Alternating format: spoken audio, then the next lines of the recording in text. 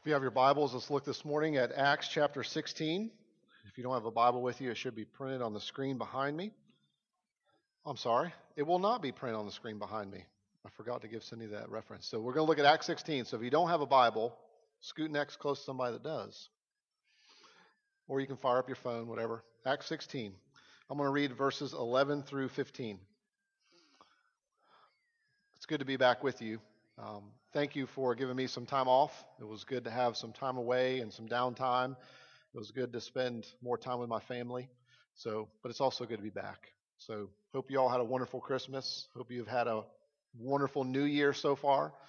And I'm glad to be back with you. Looking forward to this year and seeing what God is going to do in our hearts and in our lives and in our family together. So thank you again for giving me some time off. It was enjoyable. Thank you.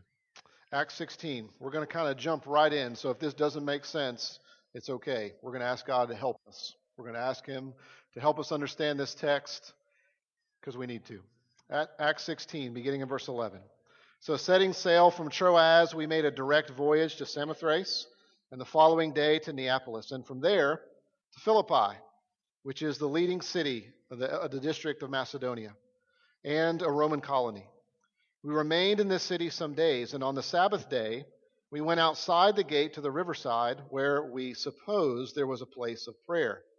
And we sat down and spoke to the women who had come together. One who heard us was a woman named Lydia from the city of Thyatira, a seller of purple goods, who was a worshiper of God. The Lord opened her heart to pay attention to what was said by Paul. And after she was baptized, and her household as well, she urged us, saying, "If you have judged me to be faithful to the Lord, come to my house and stay." And she prevailed upon us. Let's pray. Our Father, it is good to be here in your house with your people. It's good to begin the year worshiping and thanking and praising you for who you are. God, I ask that as we sit here under your word, that you would give us a desire, that you would keep us from having the desire to sit under your word so that we can just acquire more knowledge. Keep us from sitting under your word so that we think we just need more techniques of how to live this week. Give us the desire, Lord, as we sit under your word, give us the desire that we would be transformed by your word. Change us. Make us more like your Son, Jesus. We pray in his name and for your glory, Jesus. Amen. We're starting a new series. This year we're going to start in the book of Philippians. We're going to do a new series through the book of Philippians. We're going to spend about 12 weeks looking at that letter together. And you might be thinking, well, why in the world are we not reading Philippians 1:1? Well, it's because if we want to understand Paul's letter to the church at Philippi, we need to go back.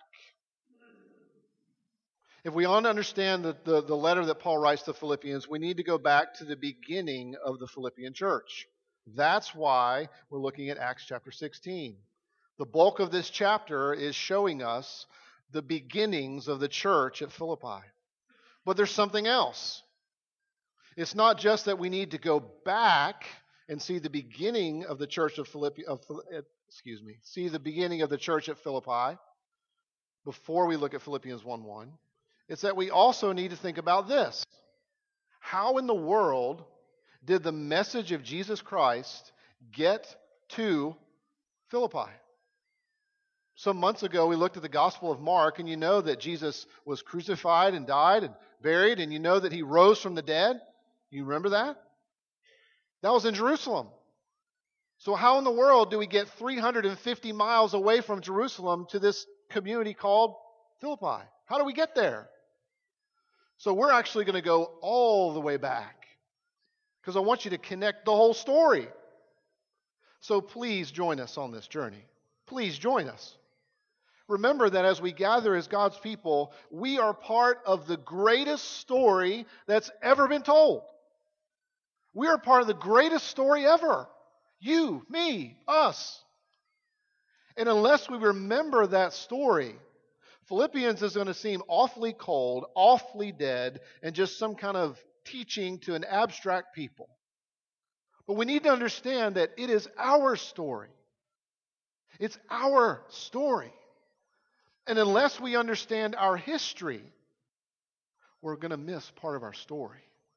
So we're going to go all the way back to what comes before Acts 16, actually the first 15 chapters, and I'm going to summarize them for you. We can't cover every story. We can't go through everything, but I have two references to cover the first 15 chapters. Are you ready? You ready to join me in the story? Hang in there. Stay with me. How in the world did the gospel get to Philippi from Jerusalem? How did that happen? You see, we know that Jesus died. We realize that Jesus was raised from the dead. We realize that following Jesus' resurrection, he was traveling around about 40 days, meeting with people, instructing people, revealing himself to them, pointing them to the scriptures, saying, look, I'm everywhere in the Bible. I'm everywhere. We know all that. But let's look at Acts 1:8. Because after Jesus is resurrected, he is about to leave. You see, after Jesus came back to life, it wasn't too long before he went back to heaven to sit down at the Father's right hand. It wasn't long before Jesus was going to go back to be with his Father and rule from heaven. But what happens before Jesus goes back to heaven? Look at chapter 1 and verse 8. If you have a Bible, go back and look. Jesus is meeting with his disciples, and this is what he tells them. He says, this is what's going to happen. You are going to be my witnesses in Jerusalem, in Judea and Samaria, and to the end of the earth. Now that might just fall flat on you, but I want you to understand, that is the plan. Jesus says in Acts 1:8, this is what is going to happen until I come again. This is what's going to go down. The significance of what I have done through my death and resurrection, the significance of that, the power of my death, the power of my resurrection is going to go out. It's going to start in Jerusalem. It's going to spread to Judea and Samaria, and it's going to go to the ends of the earth. I am going to build my kingdom. I am going to spread my glory. I am going to spread my kingdom with truth and love, and y'all are my witnesses. Then he tells the disciples, this is what I want you to do. Go to Jerusalem and wait. And while you're waiting, commit yourself to prayer. You see, this summons us to think about what is our vision as a church. What are we about as a church?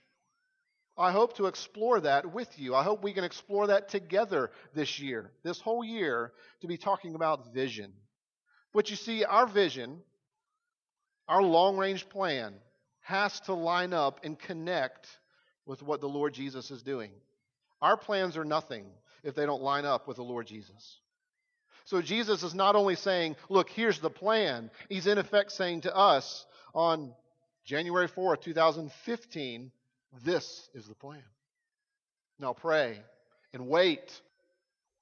So the disciples went to Jerusalem and they waited and they prayed. And they were there. They were there. They began to experience what happened. As a matter of fact, if you have a Bible, maybe we won't do all this now, but perhaps this afternoon you can do this. Notice that in chapter 2, the gospel begins to explode in Jerusalem. That happens from chapter 2 all the way through chapter 7. If you have a Bible, look at chapter 8 and verse 1. You'll notice what you find there. A persecution broke out. And then the gospel began to spread. Notice where it says, Judea and Samaria. I've heard this somewhere before. Yes, you have. Acts chapter 1, verse 8. Then if you look in chapter 13, the church lays hands on Paul and Barnabas and commissions them to go and to take the gospel and to plant churches everywhere. So from chapter 13 to today, that's what's been happening. Yes, it's true. Jesus says in chapter 1, verse 8, this is what's going to happen. In chapter 8, you see that it goes out from Jerusalem to Judea and Samaria. Then in chapter 13, you see that it starts to go to the Gentile world, and that's what's been happening ever since. You see, this plan of Jesus is not obsolete. It's continuing. It's continuing. And the disciples were right there. And they heard this message from Jesus himself. And perhaps not unexpectedly, they don't get it. So, Jesus, this is the time when you're going to restore the kingdom to us now? No. I'm going global, Jesus says. Your plans, your thoughts are far too small. They're far too insignificant. I am going to take my truth everywhere in the world. I'm going to spread my glory everywhere. So go to Jerusalem and wait. And while you're waiting, pray. Acts chapter 1:8 tells you Jesus' plan until he comes back. It's that simple. Here's the second verse. Look at Acts chapter 2 and verse 42. Jesus said, I'm going to spread my plan all over the world. But what did that plan actually look like practically in the lives of his people? Yes, this is true. You today consider this morning and think through, okay, this is what Jesus has been doing. That's why the church is everywhere. That's why the story of the gospel is everywhere in the world. There's still places to go, but that's why it's happened, because Jesus said it. Well, what does that mean for me? What does that mean for me personally? What were Jesus' disciples doing in the midst as this plan was being carried out? Acts 2:42 tells you. This is what they were doing. Yes, they had gone to Jerusalem and prayed. Yes, the gospel began to explode in Jerusalem. And here's what we find God's followers, the followers of Jesus, doing. They were committing themselves, look at Acts 2:42, to the apostles' teaching or the apostles' doctrine. They committed themselves to the breaking of bread. They committed themselves to prayer. And they committed themselves to fellowship and community. It meant that they understood that they need to be part of a body and that they were the body. It meant that they need to understand that the breaking of bread is very, very important. It meant that they needed to understand that fellowship and living in one another's lives was really, really important. It meant that sitting under the teaching of God's word was really important. Yes, Jesus has a plan, and that plan looks an awful lot like learning from God, breaking bread together, fellowshipping together, and praying together. That's what it means in the life of his people. That's what Acts 1:8 looks like practically. That God's people were to be doing those things, and they were. Now, yes, it's true that there were tongues going on in the book of Acts. Yes, it's true that there were miracles going on. But I'm telling you, those things were all subservient to the message of the gospel. Tongues was always subservient to the clear proclamation of the gospel. And besides that, they were just temporary. The main thing is that the significance of Christ's death and resurrection was going out everywhere. You've heard this before, but I'll say it again. You see, God doesn't have a mission for his people. He has a people for his mission. God has a plan that he's carrying out. You see, for the first century apostles and for the first century followers of Jesus, they thought of the resurrection a little bit differently than we do because we miss it. The resurrection for them was not only hope in, through, and after death. The resurrection of Jesus, the fact that Jesus was alive, was not just hope in death. It wasn't just hope through death. It wasn't just hope after death. The resurrection for the first century followers of Christ affected now. It changed everything for them now. Of course it has future implications. But the fact that Jesus was alive, it changed everything. It changed everything. They understood that the resurrection of Christ mattered now. That's why they couldn't stop talking about it in the book of Acts. You can read. They could not stop talking about the truth that Jesus, their Jesus, the Savior, the Lord of the universe, was alive. He was alive. You see, we are God's plan. The church is God's plan. You are God's plan. He's going to spread His glory throughout the earth. And as He's doing that, He's summoning us. You see? He's calling us from death to life. He is taking the significance of Jesus' death and resurrection and making us alive. He's spreading His glory through us. The church is God's plan. We are the plan. You are God's plan. It's how His glory is displayed. It's how He spreads it everywhere. That's why Jesus says, "You're my witnesses." That means when you read through the New Testament, and if we will think more biblically about our lives, what it means is that we'll realize that what God wants from us is He wants us to be ordinary people doing ordinary things with gospel intentionality. What that means is that God has a plan. And what it means is that we ought to desire to learn more about that plan, sit under His teaching. It means that we ought to want to fellowship together and grow in understanding one another and being involved in each other's lives. It means that we ought to value the breaking of bread. And it means that we ought to pray. It means that we ought to fulfill the callings in our lives as we're doing all of those things. That is what is happening in the world. That's God's mission. To save a people and to use them as they are living their lives, as they are following Him, no matter where He sends us, no matter where He sends you. You know, this is somewhat hard for us, isn't it? It's hard for us to get a handle on this because we live in such an age of sound bites. You know? We want something to be compressed into 6 seconds and then go on a loop. So we can just watch it over and over and over and laugh and have fun. We want to condense everything about being successful into just easy steps. We live in a time in which there are easy steps to attain whatever goal that you think you might want. We live in a day and time in which every goal is measurable. We live in a time in which there is just an obsession with a plan. Just tell me how to do it. I'll just work it. I'll just work the plan. I will work it.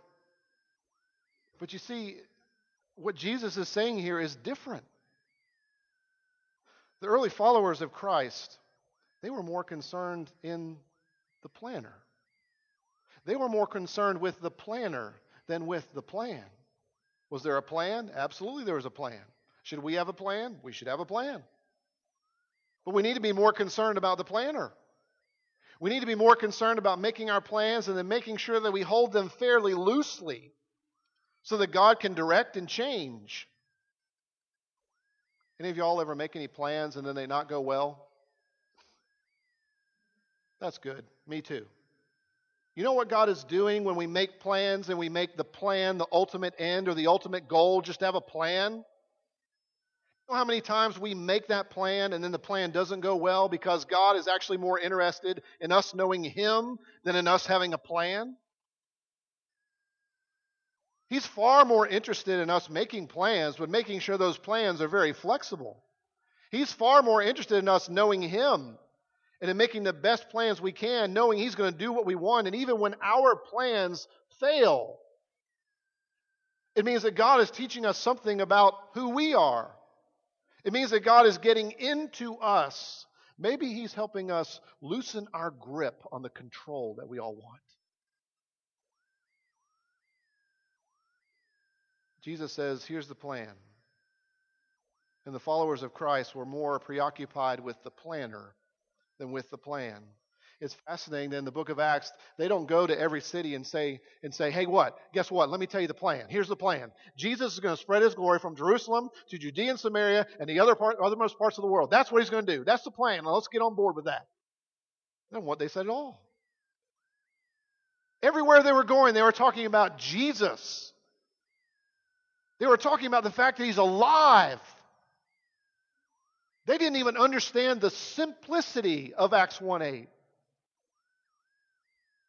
But they were not traveling around telling everybody that's what Jesus was going to do. They were telling people about the Christ. They were living their lives in light of the fact that he was alive. They were living their lives in light of the fact that he was in control. Yes, Paul made plans. And sometimes God would say, you're not going there. You're actually going over there. And sometimes Paul would go over there, and Paul would face beatings and imprisonment and persecution. But that's exactly what God had intended for him. That was not a thwarting of God's plan. That was a spreading of his glory in ways that we could never, ever imagine if they didn't happen. So take heart. The plans that you might have made have become derailed, perhaps. But God is still working. And he is spreading the glory, his love, in ways that you could never imagine. I have a friend of mine who is dying of cancer. It's amazing to read her writings, because the Lord is communicating love to her and through her in ways that could have never happened if she wasn't enduring this trial. The same is happening for us, and the same will happen in our lives, and it will happen together. You see, that's how the gospel got to Philippi. That's how the news of Jesus Christ made it to Acts chapter 16. That's why we read Acts 16. That's how we got there. So let's dive right into Philippi. Here we have Paul landing in this area that is probably modern-day Greece. And here he is arriving in Philippi, which is perhaps the second largest city in this area, in this region. Equivalent for us in North Carolina would be Raleigh, the second biggest town in our state. Paul lands in this area, and here he is walking around. Here he is living his ordinary life, which is quite extraordinary, although it's very ordinary. Here he is coming to this place of Philippi, as verse 12 tells you, it's a Roman colony. That means it was governed by Roman law. It means that it had Roman principles. This was a real pioneering effort. You know how we know that? Because there was no synagogue. You see, the Apostle Paul would oftentimes travel to new towns, and then he would go into the synagogue and he would begin to talk about the Scriptures, because people gathered together in the synagogue to hear the Scriptures, to pray, to maybe sing a little bit, but understand about what the Scriptures were saying. Sound familiar? Kind of what we do on Sunday? Well, there was no synagogue there. Scholars tell us that in order for a synagogue to be established, there had to be at least 10 male Jews. That meant that there weren't even 10 Jewish men there. There was no place of worship established. So Paul couldn't go there. So he decided to go down to the river. Don't you love it that he just says, we decided to do this. We assumed that this would happen. We assumed that we'd meet somebody at the river, so we just went down there. So Paul goes down to the river, and what does he find? He finds a bunch of women gathered together. They're there praying. They're there talking. And one of those particular ladies is highlighted for us here in Acts chapter 16. Her name is Lydia. And as Paul's talking with these ladies, Lydia, for whatever reason, begins to gain prominence.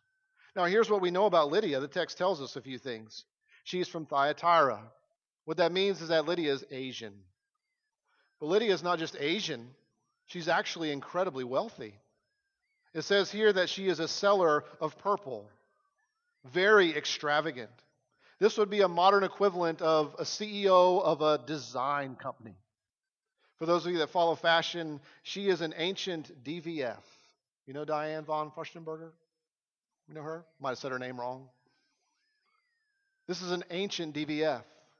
Here she is. She owns her own business. She owns her own company. She is incredibly successful. She gets to travel everywhere. She probably has houses in multiple locations. What this means about her, what this means about Lydia, is that she is intelligent. It means that she is savvy. It means that she is a thinker. It means that she keeps up with the trends. It means that perhaps she even challenges the trends and sets her own trends. Here she is, gathering at the river. Now, what's interesting is that the text also says that she is a worshiper of God. Did you catch that in Acts chapter 16? Here she is a worshiper of God. Now, this is a particular term that's used to describe a very particular person.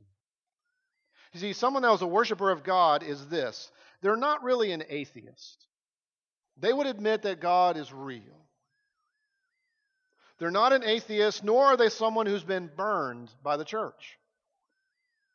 They hadn't been involved in one.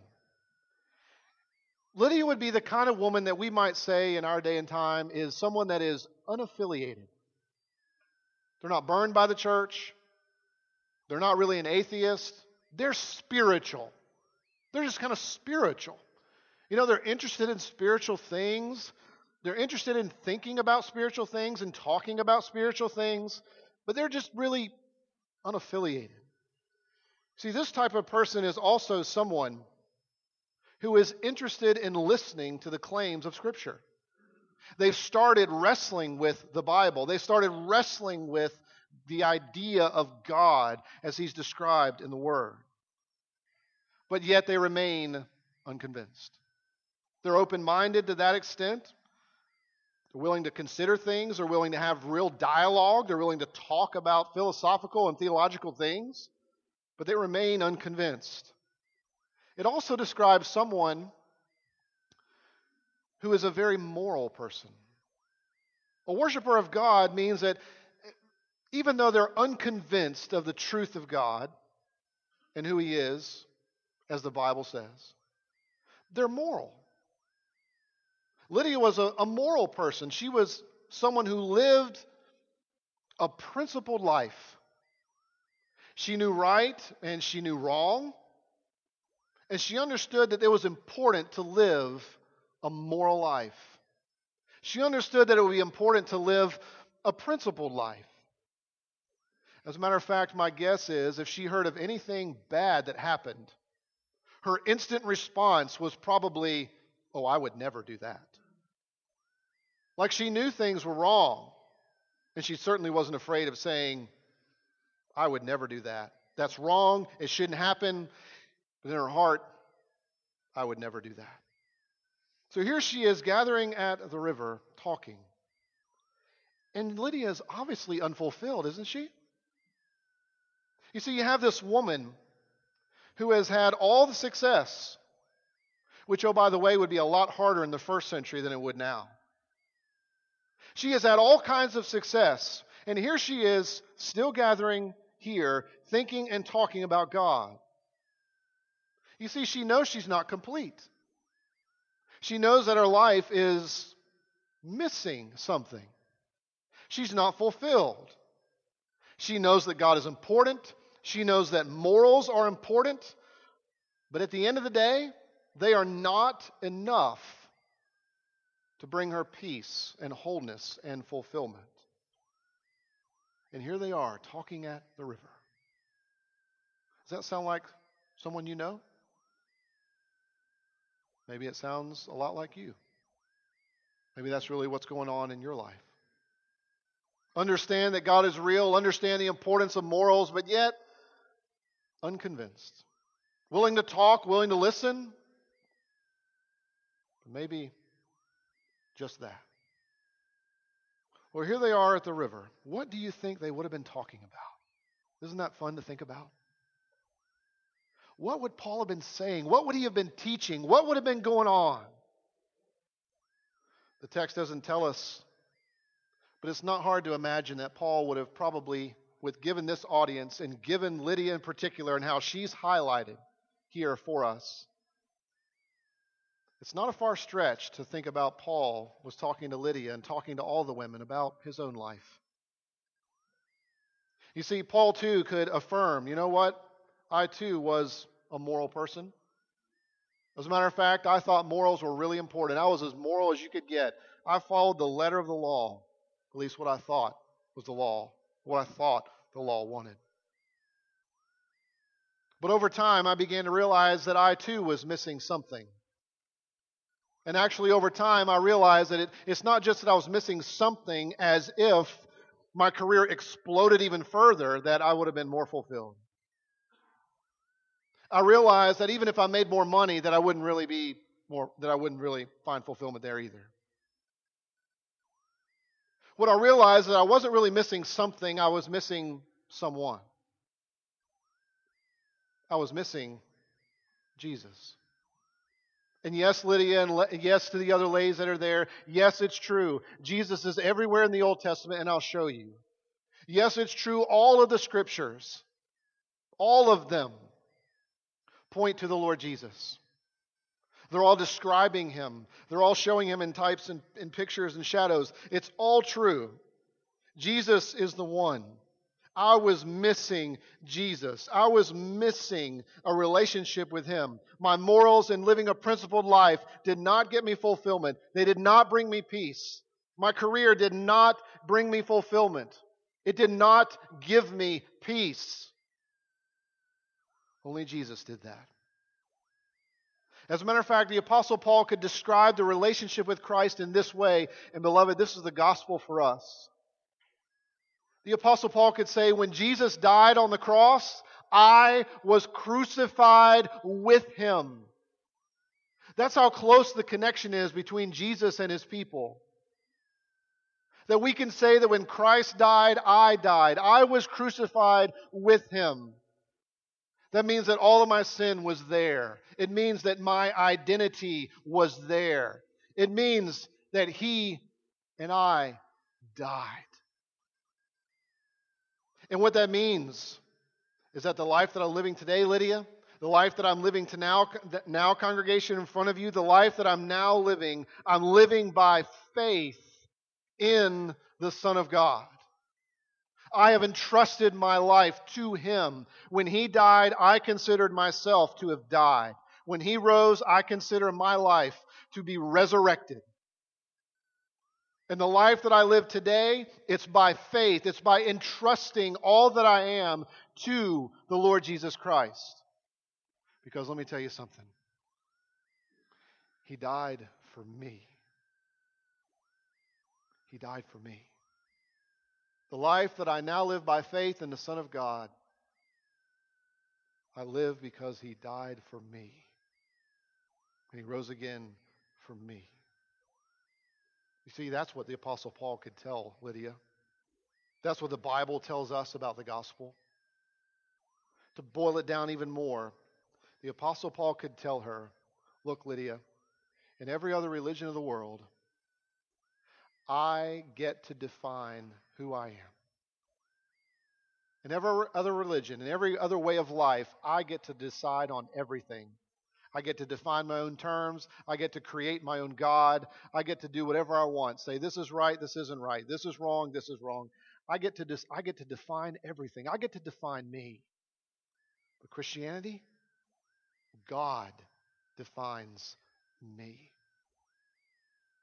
The real message, Lydia, is that you need to understand that God defines everything about you.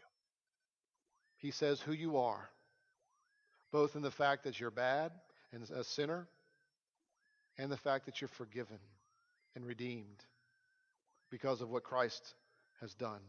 You see, Lydia, all this comes about by grace. It's all of grace, Lydia. You're never going to work hard enough to find fulfillment and peace. Your business is never going to explode to such an extent that you're going to find satisfaction. It's not. What you need is the Lord Jesus, and you need His grace. That's why it's so fascinating here that the text goes on to say that the Lord opened her heart to receive and to pay attention, it says, to the things that were said by Paul. You see, the Lord was at work changing Lydia's heart. God opened her heart. You see, God has a mission. He's at work spreading His glory throughout the world. Paul was fulfilling his calling. Lydia's heart wasn't changed because she made a decision. Lydia's heart wasn't changed because she believed. Lydia's heart wasn't changed because the Apostle Paul was an amazing teacher. Lydia's heart was changed because God opened her heart. Lydia's heart was changed. Your heart was changed. My heart is changed because God opens our hearts so that we can receive what He has done, so we can affirm that He is right.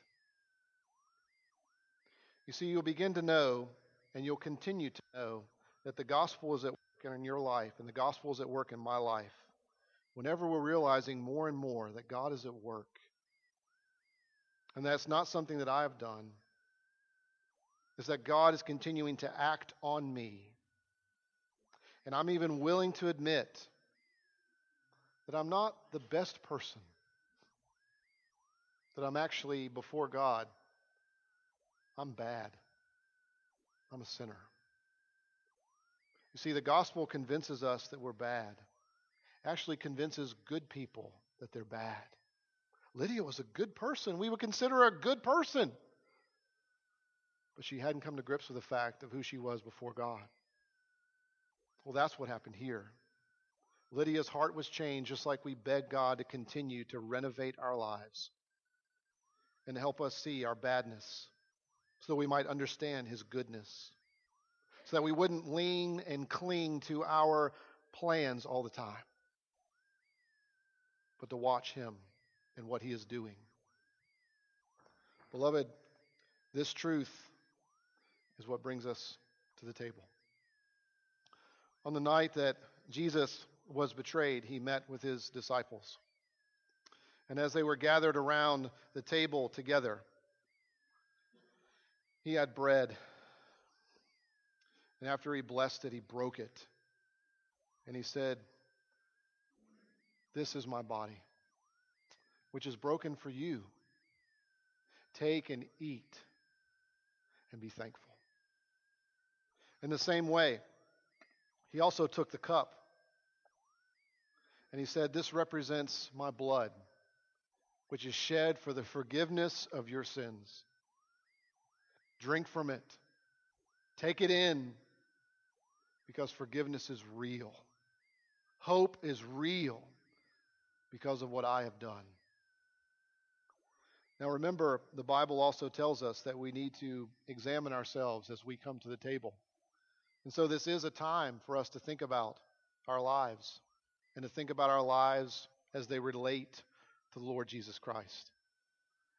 And if you know that Jesus defines who you are, if you're convinced, and you might have some doubts about this here and there, the life of faith oftentimes is up and down, isn't it?